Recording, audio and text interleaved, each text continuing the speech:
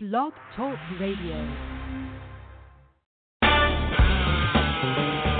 Welcome, ladies and gentlemen, welcome to Adventures in Isochronology, where we watch the Ecclesia wake up from her history in real time.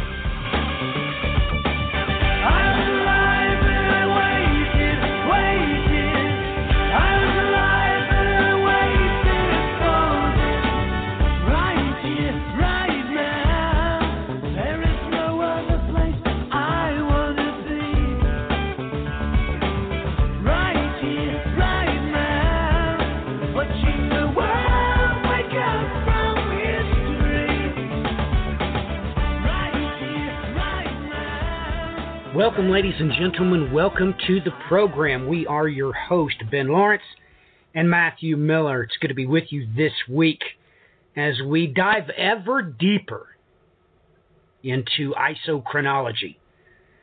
This week, I'm not sure where we're going to go. One thing I do know, the chapter that we're headed to, oh my goodness, it contains a wealth of information. But, Ben, what's your opening comments on this week's episode? I really didn't ever get past the first word when I was trying to prep for this episode. So what does that tell you? That tells me we're going to go extremely deep, or we're not going to get very far. That's for sure. And that's probably got people quite stumped because nobody ever talks about this. They never discuss this chapter. It's completely and absolutely irrelevant to them, as a matter of fact. Ben, we have to come to grips with most churches today on our side of the planet, i.e. Mundus Novus. They don't even talk about the Old Testament, especially at church. They only basically do the New Testament. So, boy, they're missing a whole lot. And a lot of them that you ask, they don't even realize that they are supposed to be a child of the promise. So it makes you wonder where they think they fit in the, grandiose schemata that God has created here. I mean, it makes you really do wonder if they know their place in all of this. And to me, it would seem that they would be quite hollow if they didn't. And if they never thought of that they actually have a place in the body of Christ, they have a body of place in what is to come, they have a place in the Lord's temple. All those things, it makes you wonder how they couldn't get depressed if they didn't know all of this. Or, on the other side of that coin, does it mean that these things are not relevant to them at all? And if they're not relevant, well, I think that says something else about their Christianity. But your thoughts? Yeah, there's a lot of places you can go with that. What I can say is that it's almost like studying nuclear physics. They run things through those colliders, those electron colliders, and every time they do it, they discover a new particle, and then they'll go and do some calculations, and they'll figure out that the way this happened and that happened, there has to be something else there. And literally, that's how the Word of God is. I mean, you could spend all of eternity and constantly discover something new. That is right. And this course of which you speak, most people think that they can find fulfillment. That is a gross understatement, because it's amazing how the more time you spend in it, the greater your capacity, i.e., somehow your volume increases and you wind up with more and more and more and more and more and more and more. And Ben, this is common knowledge. If you put yourself to the Bible, God's holy word, you will get smarter. There's no way around it. It's just a natural function. It's a natural processes. And many people don't know that. I would agree. Even when you go to the educational circles, many of the people that they point out to were biblical scholars at some level. Isaac Newton, as an example. These people spent an enormous amount of time in God's Word, and as a result, it rewires your brain in a particular kind of way to recognize patterns and information, which helps you to begin to see what it is that you're supposed to see. Well, you are absolutely correct, and it amazes me that people don't know the extent that actually carries, and they don't realize that. Oh my goodness! Even Tesla, the words you used there, wired.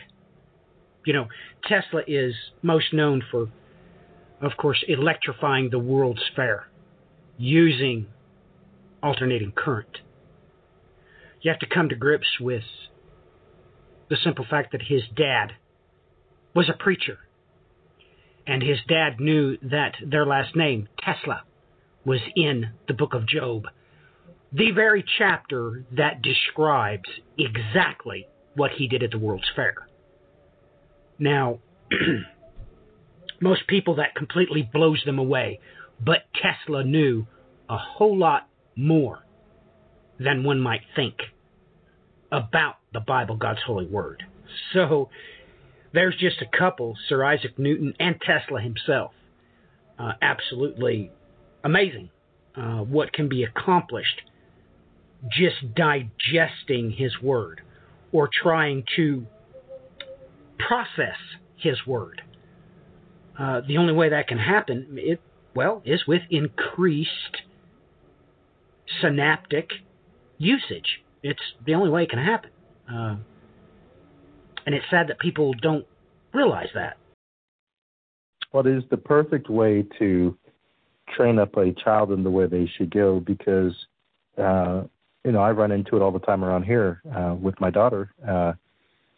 We will read the Bible together, and she's at the point now where every little word, she's hanging on it and wondering why that word was used.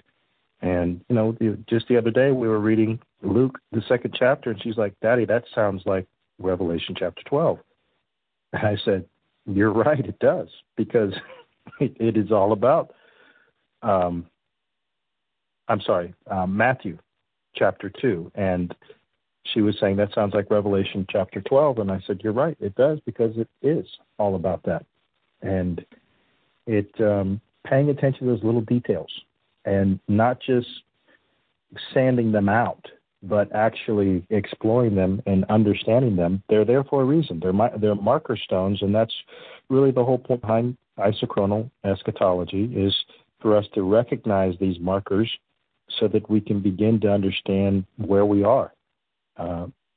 This whole thing just wraps around itself over and over and over again, and the way you line it up is by looking for those markers and lining them up and getting them square. And when you do, you begin to have a framework by which you can look at everything else.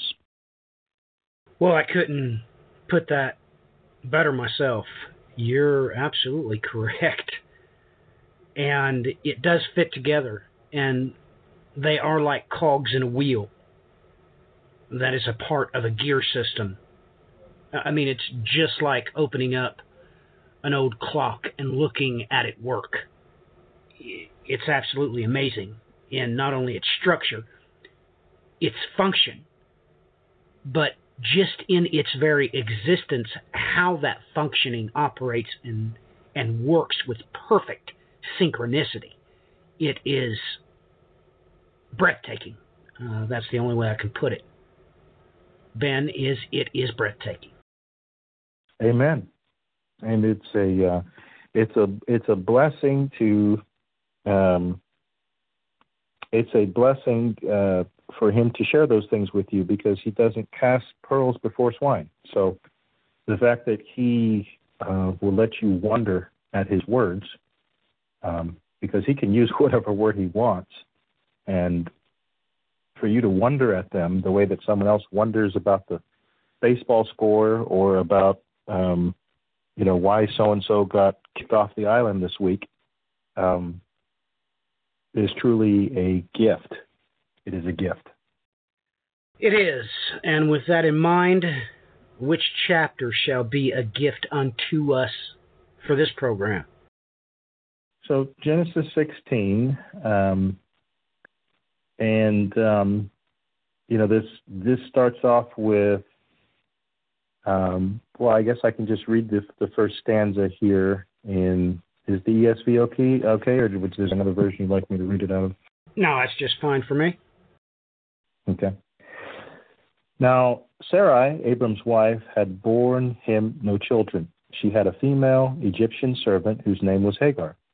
And Sarai said to Abram, "Behold, now the Lord has prevented me from bearing children. Go in to my servant. It may be that I shall obtain children by her." And Abram listened to the voice of Sarai. So after Abram had lived 10 years in the land of Canaan, Sarai, Abram's wife, took Hagar, the Egyptian, her servant, and gave her to Abram, her husband, as a wife. And he went in to Hagar, and she conceived. And when she saw that she had conceived, she looked with contempt on her mistress. And Sarai said to Abram, "May the wrong done to me be on you. I gave my servant to your embrace, and when she saw that she had conceived, she looked on me with contempt. May the Lord judge between you and me." But Abram said to Sarai, "Behold, your servant is in your power.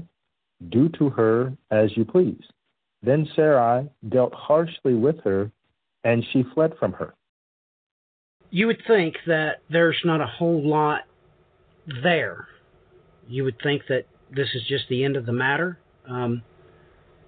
But take note that the promise was delivered into the hands of Sarai.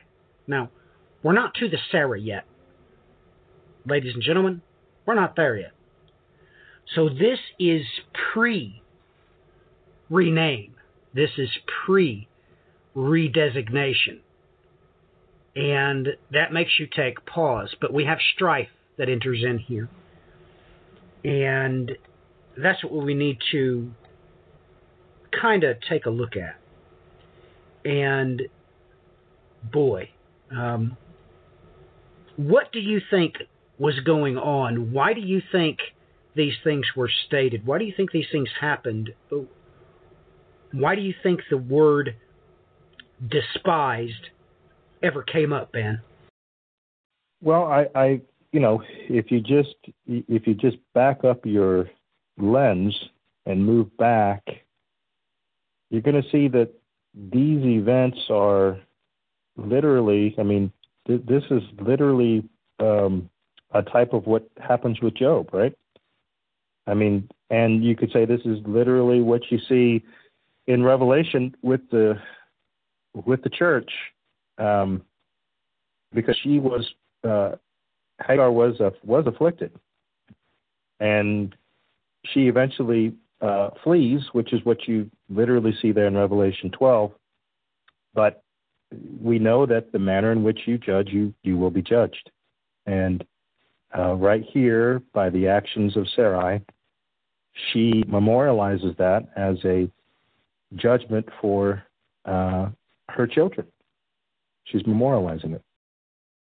Yes, she is, and she offers up a threat to Abraham. May the Lord judge between you and me. And Abraham steps back and says, whoa, wait a minute. She's your servant, and she's in your hands. It just, it takes you by surprise. Why do you think Abram said that? Why do you think Abram stepped back from this I don't know what you would call it, but he obviously knew this situation was pretty serious. Yeah, that's a good question. I've wondered about that myself. Why did he choose to handle it that way? I mean, with Lot in the situation with the herdsman, he took responsibility and he literally separated them, right? Here, he told Sarai, yeah, you do what you want to about it. Now, the funny thing is, well, what she decides to do. When at this point, you realize she could have kept the child. Right. Ladies and gentlemen, did nobody ever bring that up to you? Abram was very cunning in what he said. Oh, I'm not a part of this equation. I'm bowing out of this fight. She's in your hands. If Sarai was truly ill-disposed toward Hagar, she would have kept the child and sent the mother away. But that's not what happened. She sent them both away. So it's obvious that Sarai was truly concerned that something was going to come up, and perhaps her own child was going to be in danger from this maidservant and her offspring. Now, we know in historical context, Ben, that would have been exactly the case. And I do mean exactly. Just take Herod, for example, or even Alexander the Great. If you were the apparent heir to the throne, you were in grave danger from day one. Literally from day one. So, what do you think about Sarah's choice? Well, I said it incorrectly again. Sarai's choice. What do you think about her choice? And do you think this weighs in on the fact that she would be redesignated? Yeah, it certainly is a good point. What would Abram have done if Sarai had gone for the child? What would his response have been? So, you infer that he would have reneged and got involved when he just stated, she's in your hands, do whatever you want. Well, you can just use his own words in previous chapters to, coming up, you'll see that, his response to Sodom and Gomorrah, that, he makes it clear, Abram makes it clear that the innocent is not to be harmed. It's clear in that whole discourse with the Lord that he's not comfortable. Amen. And yet he proceeds to continue to plead and make a case for the innocent in that whole discourse. Well, I agree. I certainly do agree. And, with that being said, he obviously realized that, well, we already know that it had already been accredited to him as righteousness. We already know that. Amen. So he already knew the ramifications of, his involvement with this promise. And he didn't want anything to do with it. He was like, look, whatever's going to come to pass is going to come to pass. Whatever will be is going to be. And it seems like to me that because of that, he had a hint. He knew nothing was going to happen to that child. He knew it. Now, he didn't know how God was going to protect that child, but he knew that the child would be protected because, take note, the promise was and did not include Sarai. You just have to come to grips with that. God said, no, your heir will come from your own body, remember? Right. He didn't say anything about who the wife was. Right. So now we're into a different phase. Now we realize what is truly going on. Well, and to your point, when he packed up the donkey and the wood and the knife and took Isaac, he had that same understanding. Even unto death, he had that same understanding, that same reckoning in his mind. Because he was going to go up there and, well, he was going to sacrifice the child just like God said, and he was thinking to himself, well, God can raise the dead. Right. And that's where the rubber really hits the road. I mean, so we know beyond any shadow of a doubt that, well, Abram must have been laughing to himself. Oh, you two knuckleheads can do whatever you want to do. That child came from my own body, and the Lord God of hosts has made promises concerning those that come from my body. Amen. So taking, a lot of people don't investigate. They don't, look at this chapter as it truly starts out. Because you're right, it starts out with a single word, Sarai. Now, what did you find out about that word? Because it's pretty interesting, actually. Yeah, the spelling there, a vav is attached to it, which has a value of 6, and it's used a total of 30 times in scriptures throughout the Old and the New Testament, and it shows up in very interesting chapters. There's a whole lot of discourse there in Chronicles in particular, where it's literally used where it's the organization of the priests, the organization of the musicians, the organization of gatekeepers, treasurers, other administration, military, leaders of tribes. It shows up in very interesting circumstances. One of the very interesting ones is 1 Samuel 22:7, when Saul asked Benjamin if David will give them fields and vineyards and make them commanders of thousands and hundreds, which is, he's literally saying to Benjamin, are you going to replace the stars of heaven? Which is exactly what you would have expected Saul to say, because Saul, of course, is a picture of the prince that is currently ruling this whole system, and he's literally having a discourse with the rest of them about, hey, do you want to keep these seats, or do you want to turn them over to someone else? I mean, there's just so many interesting references. The Song of Deborah and Barak, 1 Samuel 8:12, the warning against the king. It's all throughout here, and many key points.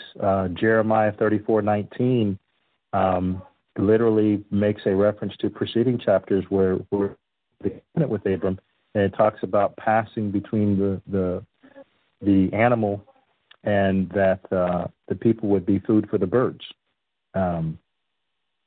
Luke 22:4, Judas working with the chief priest and the officers to betray the Christ. It's amazing. It's this word, this form, this version of Sarai is used to talk about order and organization, and it's very prophetic about having to do with the 24 elders, as best I can tell. Well, this is why it comes up in, concerning Asaph. When you go to all the information contained about Asaph, which is no one has ever operated underneath the auspices that he did. And I mean absolutely no one. But when we go there, we'll read from the New American Standard Bible. Moreover, David and the commanders Yes, ladies and gentlemen, that's Sarai. Of the army set apart for the service, some of the sons of Asaph and Heman and Jeduthun. Now, who were to prophesy with lyres, harps, cymbals, and the number of those who performed their service was the sons of Asaph, Zakur, Joseph, Nethaniah, Asharilah. The sons of Asaph were under the direction of Asaph, who prophesied under the direction of the king. Now, prophetically speaking, of course, this is mimicking, and you have to come to grips with this, that the group in Revelation chapter 14, they plainly sing a new song, and there is no doubt that Asaph was set apart for this very, very thing. How can you prophesy with a lyre and a harp and a cymbal? And how can you prophesy under orders from the king? So there is no doubt, Ben, that the reason why these two verses are here is that you may not ever be able to sing the song that the 144,000 that will ascend to Mount Zion will sing, but at least you know who wrote the tune. Amen. So you saying that this always comes up, it's always encoded right where it should be, is an understatement of, well, biblical proportions, actually. And it's important that people see that. They can lock a hold of that. They can look at the Hebrew, see that exact spelling, realizes that it's had jots and tittles applied to it to separate it in the Strong's numbers, when those jots and tittles are not in the Scripture. Even though God does utilize that with biblical mechanics, no doubt about it. But you must first realize that Hebrew is purely a prophetic language, absolutely lacking in vowels, because God took them. So this is really good stuff. It's really prophetic, everything that is about to unfold here in this chapter. Now, with that in mind, other things are going to begin to happen, and other things are going to take place, because we're just getting started in this chapter, and it's pretty amazing what unfolds. And we have a pretty good grip of what's going on so far, no doubt about it. Amen. And I'll just give some references to the listener if you want to track some of this down. And by the way, it also happens in the Greek, and I'll reference one of them that's rather important in a second. But the references in the Hebrew, there's 33 of them, but Genesis 16:1, Exodus 18:21, 18:25, Numbers 23:17, 31:14, Numbers 31:48, Deuteronomy 1:15, Judges 5:15, 1 Samuel 8:12, 1 Samuel 22:7, 2 Samuel 18:1, 2 Samuel 24:4, 1 Kings 9:22, 2 Kings 25:26, 1 Chronicles 15:25, 1 Chronicles 24:5, 1 Chronicles 25:1, 1 Chronicles 26:26, 1 Chronicles 27:1, 1 Chronicles 28:1, 1 Chronicles 29:6, 2 Chronicles 8:9, 2 Chronicles 12:5, Ezra 8:29, Esther 1:3, Esther 8:9, Jeremiah 34:19, Luke 22:4, Luke 22:52, Acts 19:38, Acts 21:32, Acts 25:23, and Revelation 6:15. Now, when you do that in the Greek, there's actually a total of 7 matches, which makes perfect sense because you should be expecting to see some multiple of 7 somewhere here, right? Because we've got 7 churches. And you have many of those are in Genesis 16. the one thing I did want to point out here is Hagar. That word, many times it's translated to mean sojourner. When you look up the references for her name, many times that's how it's translated. And, we're dealing with this right now. This week we found out that there was a 7-year-old girl that had dehydrated on the border and had died. And the administration came out and said, well, why did her father take her on this terrible journey and subject her to that? I mean, there is some truth to that, I guess you could say, but at the same time, I think the fact that he took her on the journey speaks for itself. The conditions in many of those countries that these people are fleeing are horrible. His daughter at 7 is just a few years away from being at an age where men would want to use her for her body. And if he had sons, they would want to use them to engage in the drug trade. And people are literally in this situation today. We're seeing it in Deuteronomy 10:19. Love the sojourner, for you were a sojourner in Egypt. That's literally a commandment that we're supposed to keep. And yet we look at the sojourner and we're worried about if they have diseases or what they're going to do to us. And some of that perhaps might be warranted, but ladies and gentlemen, if you think that you have what you have because of anything that you've done, you're mistaken. Absolutely. And let's talk a little bit about that. I'm going to bring up another word in the Hebrew here that is used.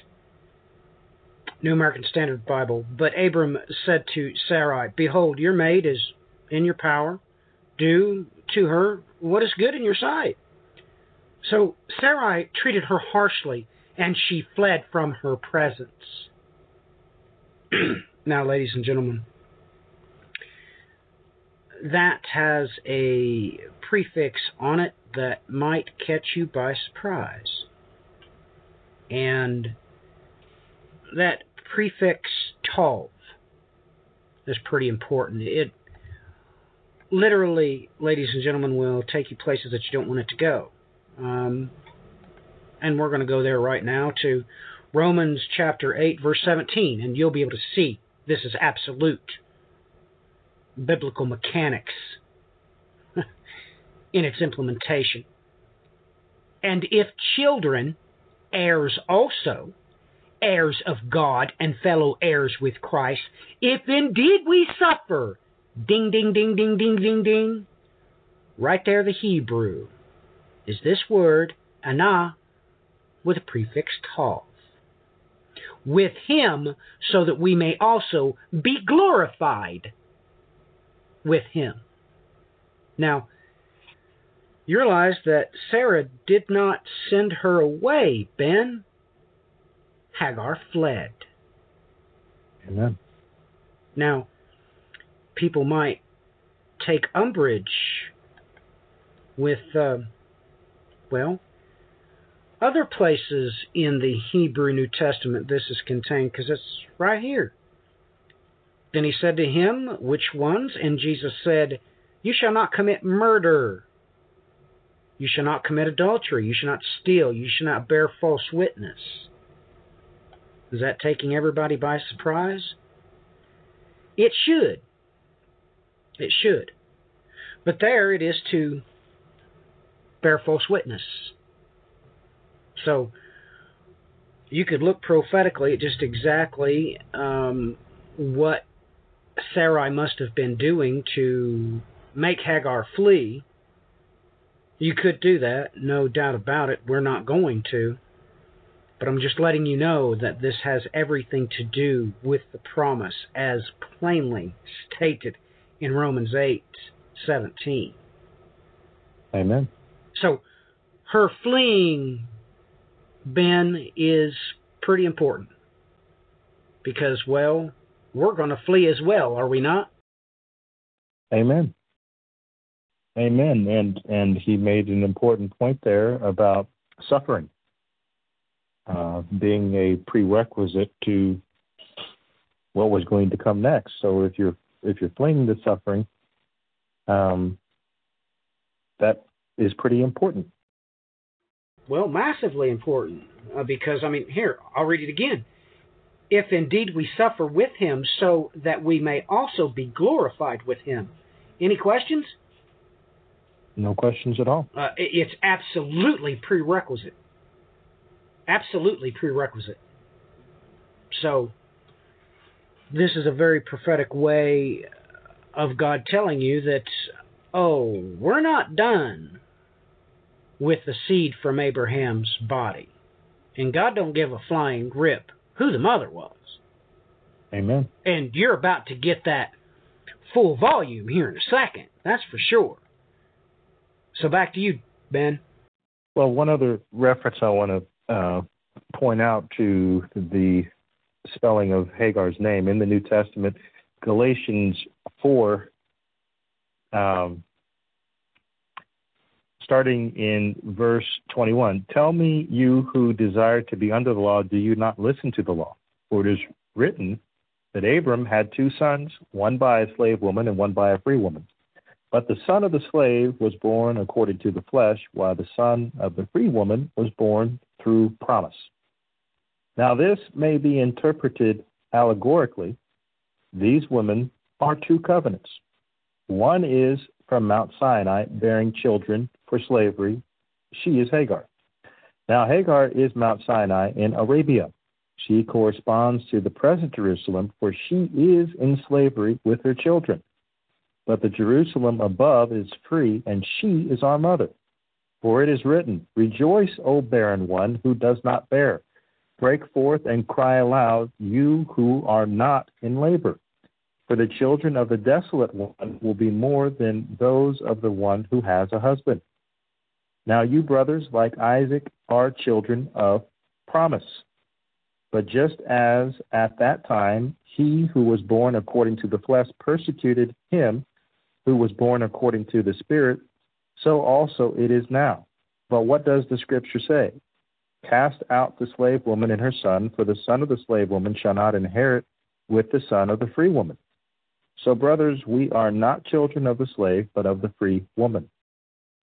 Well, Ben, this goes right back to Genesis chapter 15, verse 4. Okay? Then behold, the word of the Lord came to him, saying, This man will not be your heir, but one will come forth from your own body. He shall be your heir.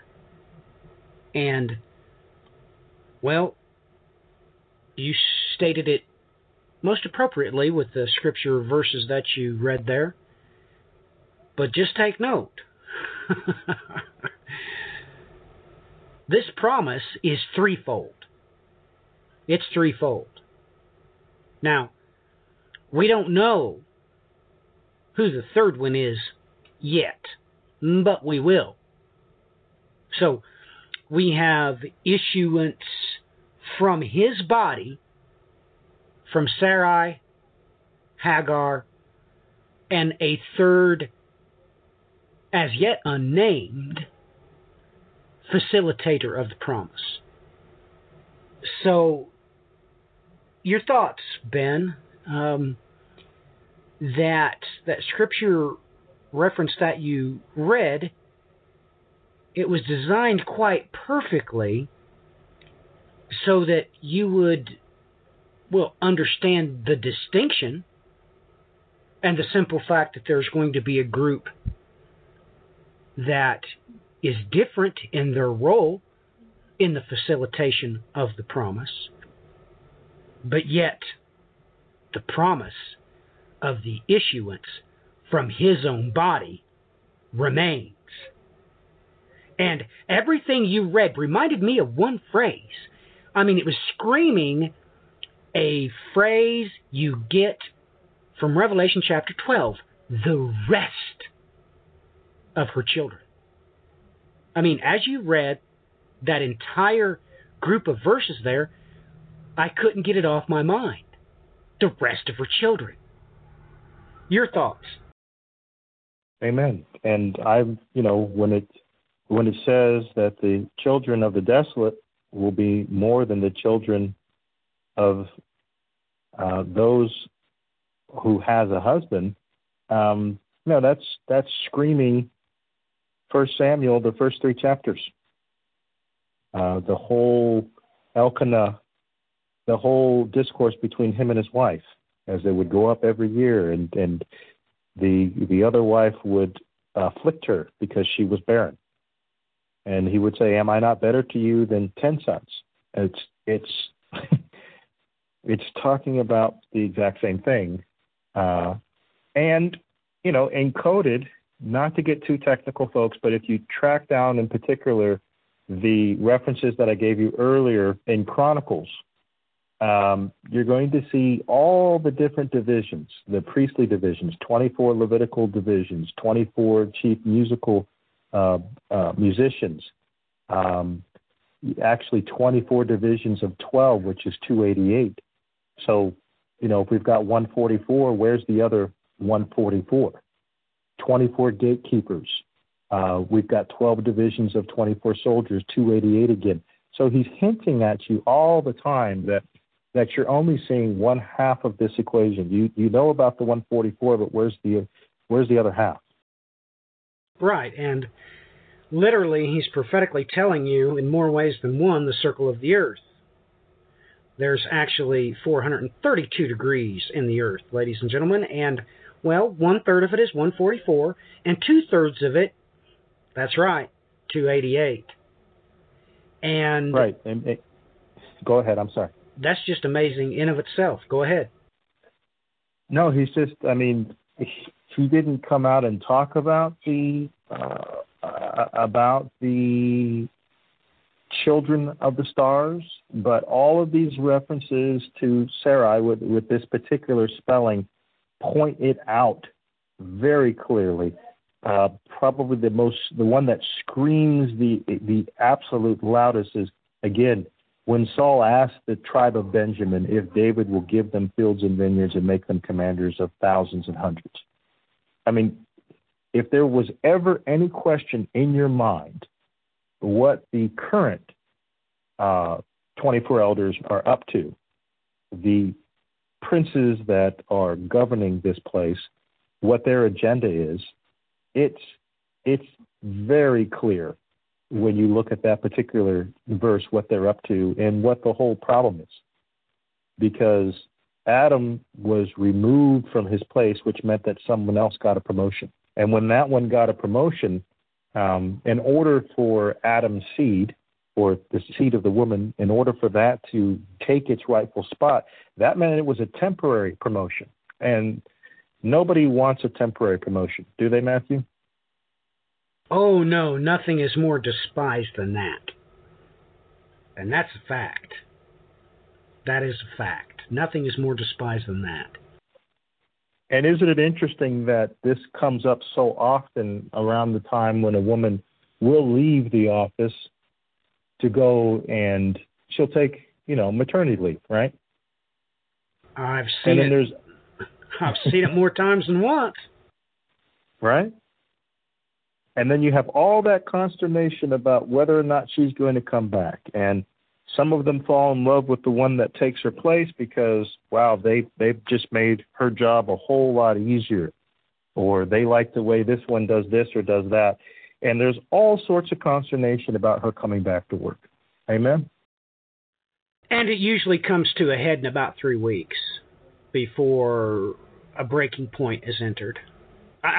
And I know this from, experience. So, absolutely. So, it's not explicitly stated in these opening verses, but if you track down the references to that name, you just read the very first word, and you're looking at it. You're looking at the rest of that equation because, as Matthew said so eloquently, you've got 144, you've got the 288, and you've got the 432. Only happens one way. And we need to point out, too, that all your references there to officers, to positions, ladies and gentlemen, you better get this through your head real quick. Any officers in the kingdom of heaven is not a part of the congregation. They serve the congregation to one extent or another. Now, here we have the parent prophecy once again engaging, just like a clock, and all the gears working together. You cannot escape this fact. Some of those working will be in the heavens. Some of those working will be on the ground. And they are not a part of, well, the bride. They're not a part of the bride. Now, let me make sure you all understand this. You all know this, common knowledge. You're not going to have a job when Jesus gets back. Well, I hate to tell you, he is going to rule with a rod of iron. Those that get sealed by God in Revelation chapter 7 and are beheaded because they won't take the mark of the beast, they have jobs. You don't necessarily have to like that. They are not a part of the bride. They secure the bride. You can look at them as the royal guard, no doubt about it. But they are not bridal in their gender. Not at all. They're not bridal at all in their gender. And as a matter of fact, both of those that are counted, the 144, the second 144, which, by the way, equals 288, the Bible goes way out of your way to tell you they are male. Therefore, they cannot be the woman. Therefore, if they are not the woman, they cannot ever be considered as the bride. And it's another prophetic way God is telling you these things. He does it 8 ways to Sunday, ladies and gentlemen. He's telling you, well, alphanumerically, which we haven't talked about. He's telling you numerically with the 144 and the 288 and the 1/3 of the stars in the heavens. He's telling you linguistically. He is also telling you by way of gender. Because when God speaks, it's true. Now, ladies and gentlemen, when God speaks, you just have to come to grips with the simple fact that he's saying way more than you or I have the capacity to understand. So, off the charts, Ben. Off the charts what you just pointed out. All right, so do we want to go to this next stanza? I mean, Absolutely. we could spend the whole night. We could spend all night just going over this, and we could go into a whole bunch of technical data. But I fear we would lose some listeners if we did. So maybe we should just jump on here and start at verse 7. Yes, let's go ahead and do that. All right. So the angel of the Lord found her by a spring of water in the wilderness, the spring on the way to Shur. And he said, Hagar, servant of Sarai, where have you come from, and where are you going? And she said, I am fleeing my mistress, Sarai. The angel of the Lord said to her, return to your mistress and submit to her. The angel of the Lord also said to her, I will surely multiply your offspring so they cannot be numbered for multitude. And the angel of the Lord said to her, behold, you are pregnant and shall bear a son. You shall call his name Ishmael, because the Lord has listened to your affliction. He shall be a wild donkey of a man, his hand against everyone, and everyone's hand against him. And he shall dwell over against all his kinsmen. Well, that is prophecy indeed, especially when you take the etymology there of Ishmael. It means whom God hears. And right here, he's setting up the perfect machination for what is to come. For, well, the reason why there's got to be administrators in the kingdom of heaven. when Christ gets back to earth and sets it up. Because right here you've got it full meal deal, and you realize that, well, there must be 1/3 in the heavens, and the 1/3 on the earth is going to be taking direct orders thereof. And it's prophetically encoded right here.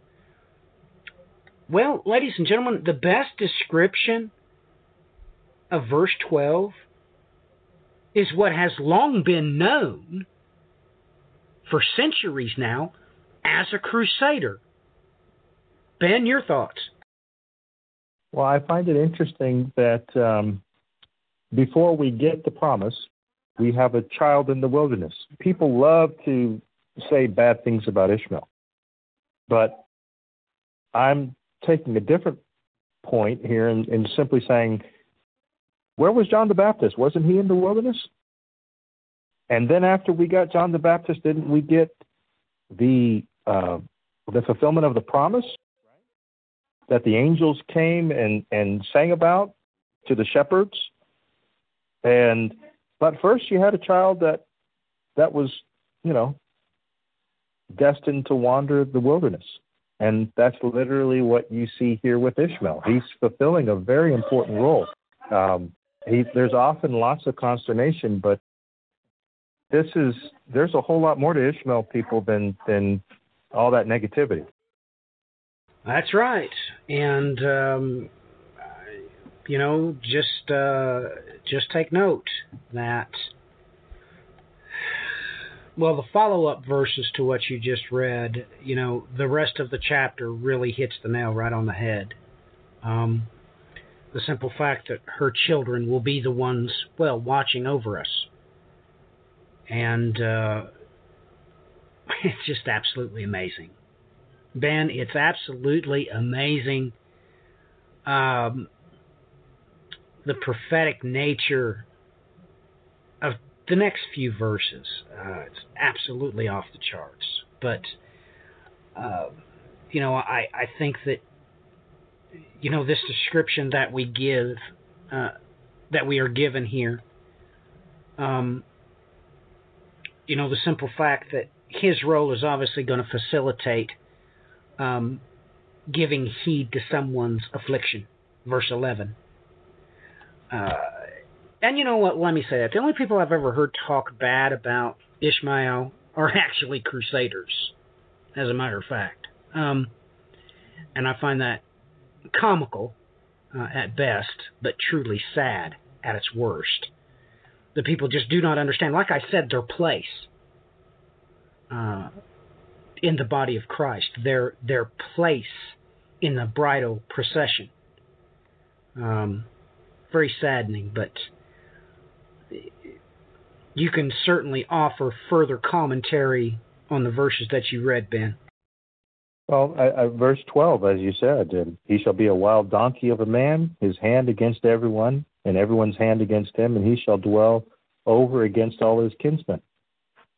I mean, that is a literal dwelling over. It's very literal. It's extremely literal. And the simple fact that what did Jesus ride into Jerusalem for the triumphal entry? Amen. I mean, he had to do that. Look, there had to be a beast of burden to bring him in, right? And that's not... Look, Ben, are you trying to say... Now look, what I'm going to ask you, weigh very heavily before you answer. Is this a curse or a blessing that God proclaimed? That's a tough one. Well, perhaps you shouldn't answer. I'll answer it for you. Ladies and gentlemen, Okay. This is a blessing, okay? I'll read it to you again. The Lord has given heed to your affliction. So be very careful what you say about the words following it. There's nothing wrong with being a wild donkey of a man. There's nothing wrong with being the one that the Lord rides upon. There's nothing bad about this. But for some reason, the modern church thinks that God cursed Hagar. No, he didn't. No, he did not. He certainly made a distinction, and that's just about all I need to say, because the Lord comes right out and says he will live. Amen. So I'm glad I stopped you, Ben, because I don't know what you was contemplating there, but I straightened your kinks out, if you had any. This is you've been doing that for years now. This is a blessing. It's not a curse. Amen. God blessed her. He did not curse her. Amen. It's just hard for us to understand. It's hard for us to understand why it is that these people, okay, they refuse the mark of the beast, right? And they get beheaded, but they don't get to be a part of the bride. They do not get to partake in the wedding. But, Ben, somebody has to be, somebody's got to, have you ever been to a wedding banquet? There's got to be servers, yeah. Ben. Somebody's got to make the food. Yep. Somebody has to greet the guest at the door. Somebody has to take coats. Oh, for Pete's sake, somebody has to set up the whole thing. They got to set the tables up, the chairs. Play the music and exactly. Host the event and do all those things. And usually people who do those things actually love it. And get paid for it. Amen? Amen. Amen. Amen. Well, how about this? Verse 7. Here again we have a woman in the wilderness, and the angel of the Lord's out there with her. Haven't we talked about that before? Haven't we seen that before? Is that or is that not isochronal? Yes, that's the only way to define it, is isochronal in nature. This is isochronology playing out. So, if you say that the one in the wilderness is bad, you got to say they're all bad. Amen. What's going on here is not, and you get it. You're about ready to like I said, the final verses top it off about Amen. exactly what this child is going to do. But so let's go ahead and finish it up. Okay. So she called the name of the Lord who spoke to her, "You are a God of seeing." For she said, "Truly, here I have seen him who looks after me." Therefore, the well was called Ber-Lahai Roi. It lies between Kadesh and Bered. And Hagar bore Abram a son, and Abram called the name of his son, whom Hagar bore, Ishmael. Abram was 86 years old when Hagar bore Ishmael to Abram. Okay, ladies and gentlemen, you better get back, and boy, you better brace for impact. Now, so far we're dealing with Sarai and Abram, but their names were going to be changed. But the secret part of the promise, no one's ever told you about, have they? That before they got renamed, the Lord thy God got renamed. You didn't see that coming? You didn't see, you weren't able to perceive one of the reasons why Sarai and Abram get renamed is because Hagar was blessed by the Lord and she renamed him. Now, I take note that this has everything to do with the well. Let's call it a depression. And prophetically, you'll be able to extend this out to where Daniel was thrown. Well, more importantly, ladies and gentlemen, let's talk about where Jeremiah was placed. And take note. Jeremiah lived. Daniel lived. No, I'll give you one better. Let's just put the cherry on top. Christ did not, I repeat, he did not stay in that depression. Amen. And you can plainly see that there were two angels there that must have facilitated that. One rolled a stone away. Of course, I and my son did a program on that. The angel of the Lord and the angel of the Christ. They're there. The Exodus angel and the resurrection angel. They're there. So marvel at that, ladies and gentlemen. Marvel at that you didn't see that part of the promise before now, did you? Hagar, no, she didn't have her name changed. Oh, no, she changed the Lord's name. And why? What does it mean? I mean, we just talked about the word to hear, didn't we? Now it's to see. So it's obvious that her child will be the one watching over us in the kingdom of heaven. Now that means, well, a whole lot of things, but first and foremost, it means this. They're going to have a job. Ben, back to you. That was really cool what you just shared. And what a blessing for Hagar. I mean, she called on the name of the Lord and she named him, as you said. I mean, I'm trying to think of how to say that. You know, I've got a buddy that I play soccer with, and I've got a nickname for him because of how he plays. You know, when you have a personal relationship with someone, you usually have another name by which you know that person. Make no mistake that this is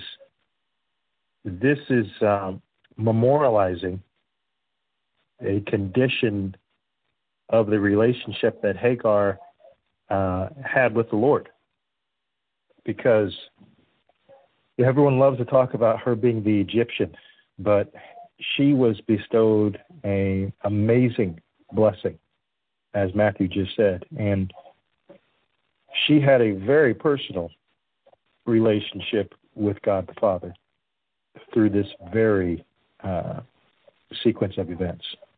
Well, amen with the names. I mean, it's named Ishmael, literally means, ladies and gentlemen, God hears. He hears. And the name that she gave the Lord was one who sees, and it is required, ladies and gentlemen. You've got to have eyes that can see and ears that can hear. That means you have to have a job. Look, the only thing I have to say about this Genesis chapter 16 is amen, alleluia. Amen. I mean, in the natural, you really couldn't think of a more trying situation in a household. And yet the Lord, you put him in any situation, and none plus one equals eternity. Amen? Amen and amen. None plus one equals eternity. Amen. And by extrapolation, none plus one equals infinity. Amen. I mean, imagine if you're Abram in this situation. This child gets this promise. The angel of the Lord deals with this entire situation. And you know, in life, we're tested. We're tested. And our job sometimes is just to sit back and to say, hey, the Lord's going to handle this. I don't know how he's going to handle it, but he's going to handle it. I mean, in the New Testament, they literally, are you going to pay the tax? And he tells them, go get that fish, and you're going to find a coin in it. I mean, ladies and gentlemen, the things that the Lord will do in your life, you know, some people say that miracles are dead. The only thing dead is your Bible if you don't bother to open it. And the reason we open our Bible is to build up our faith so that we can actually have real life experiences with the one that we're in love with. we're in love with the Christ, and we have a very personal relationship with him, and it manifests itself day after day after day. We don't live on bread alone, but by every single word that proceeds out of his mouth. And he divides the seas. He has very personal things that he will do in your life, very personal things that he will appoint for you. And our job is just to be faithful and wait on the Lord at times. And other times, it's our job to suffer. And in all things, we are to praise him and to speak his holy name. Amen. Absolutely. Amen. Amen and amen. You know, Ben, my closing comments are thus. Oh my goodness, the things said of this child in Genesis chapter 17 is absolutely off the hook. What God states about Ishmael, it's absolutely off the charts. So I can't wait for the next one. Ben, your closing comments. Amen.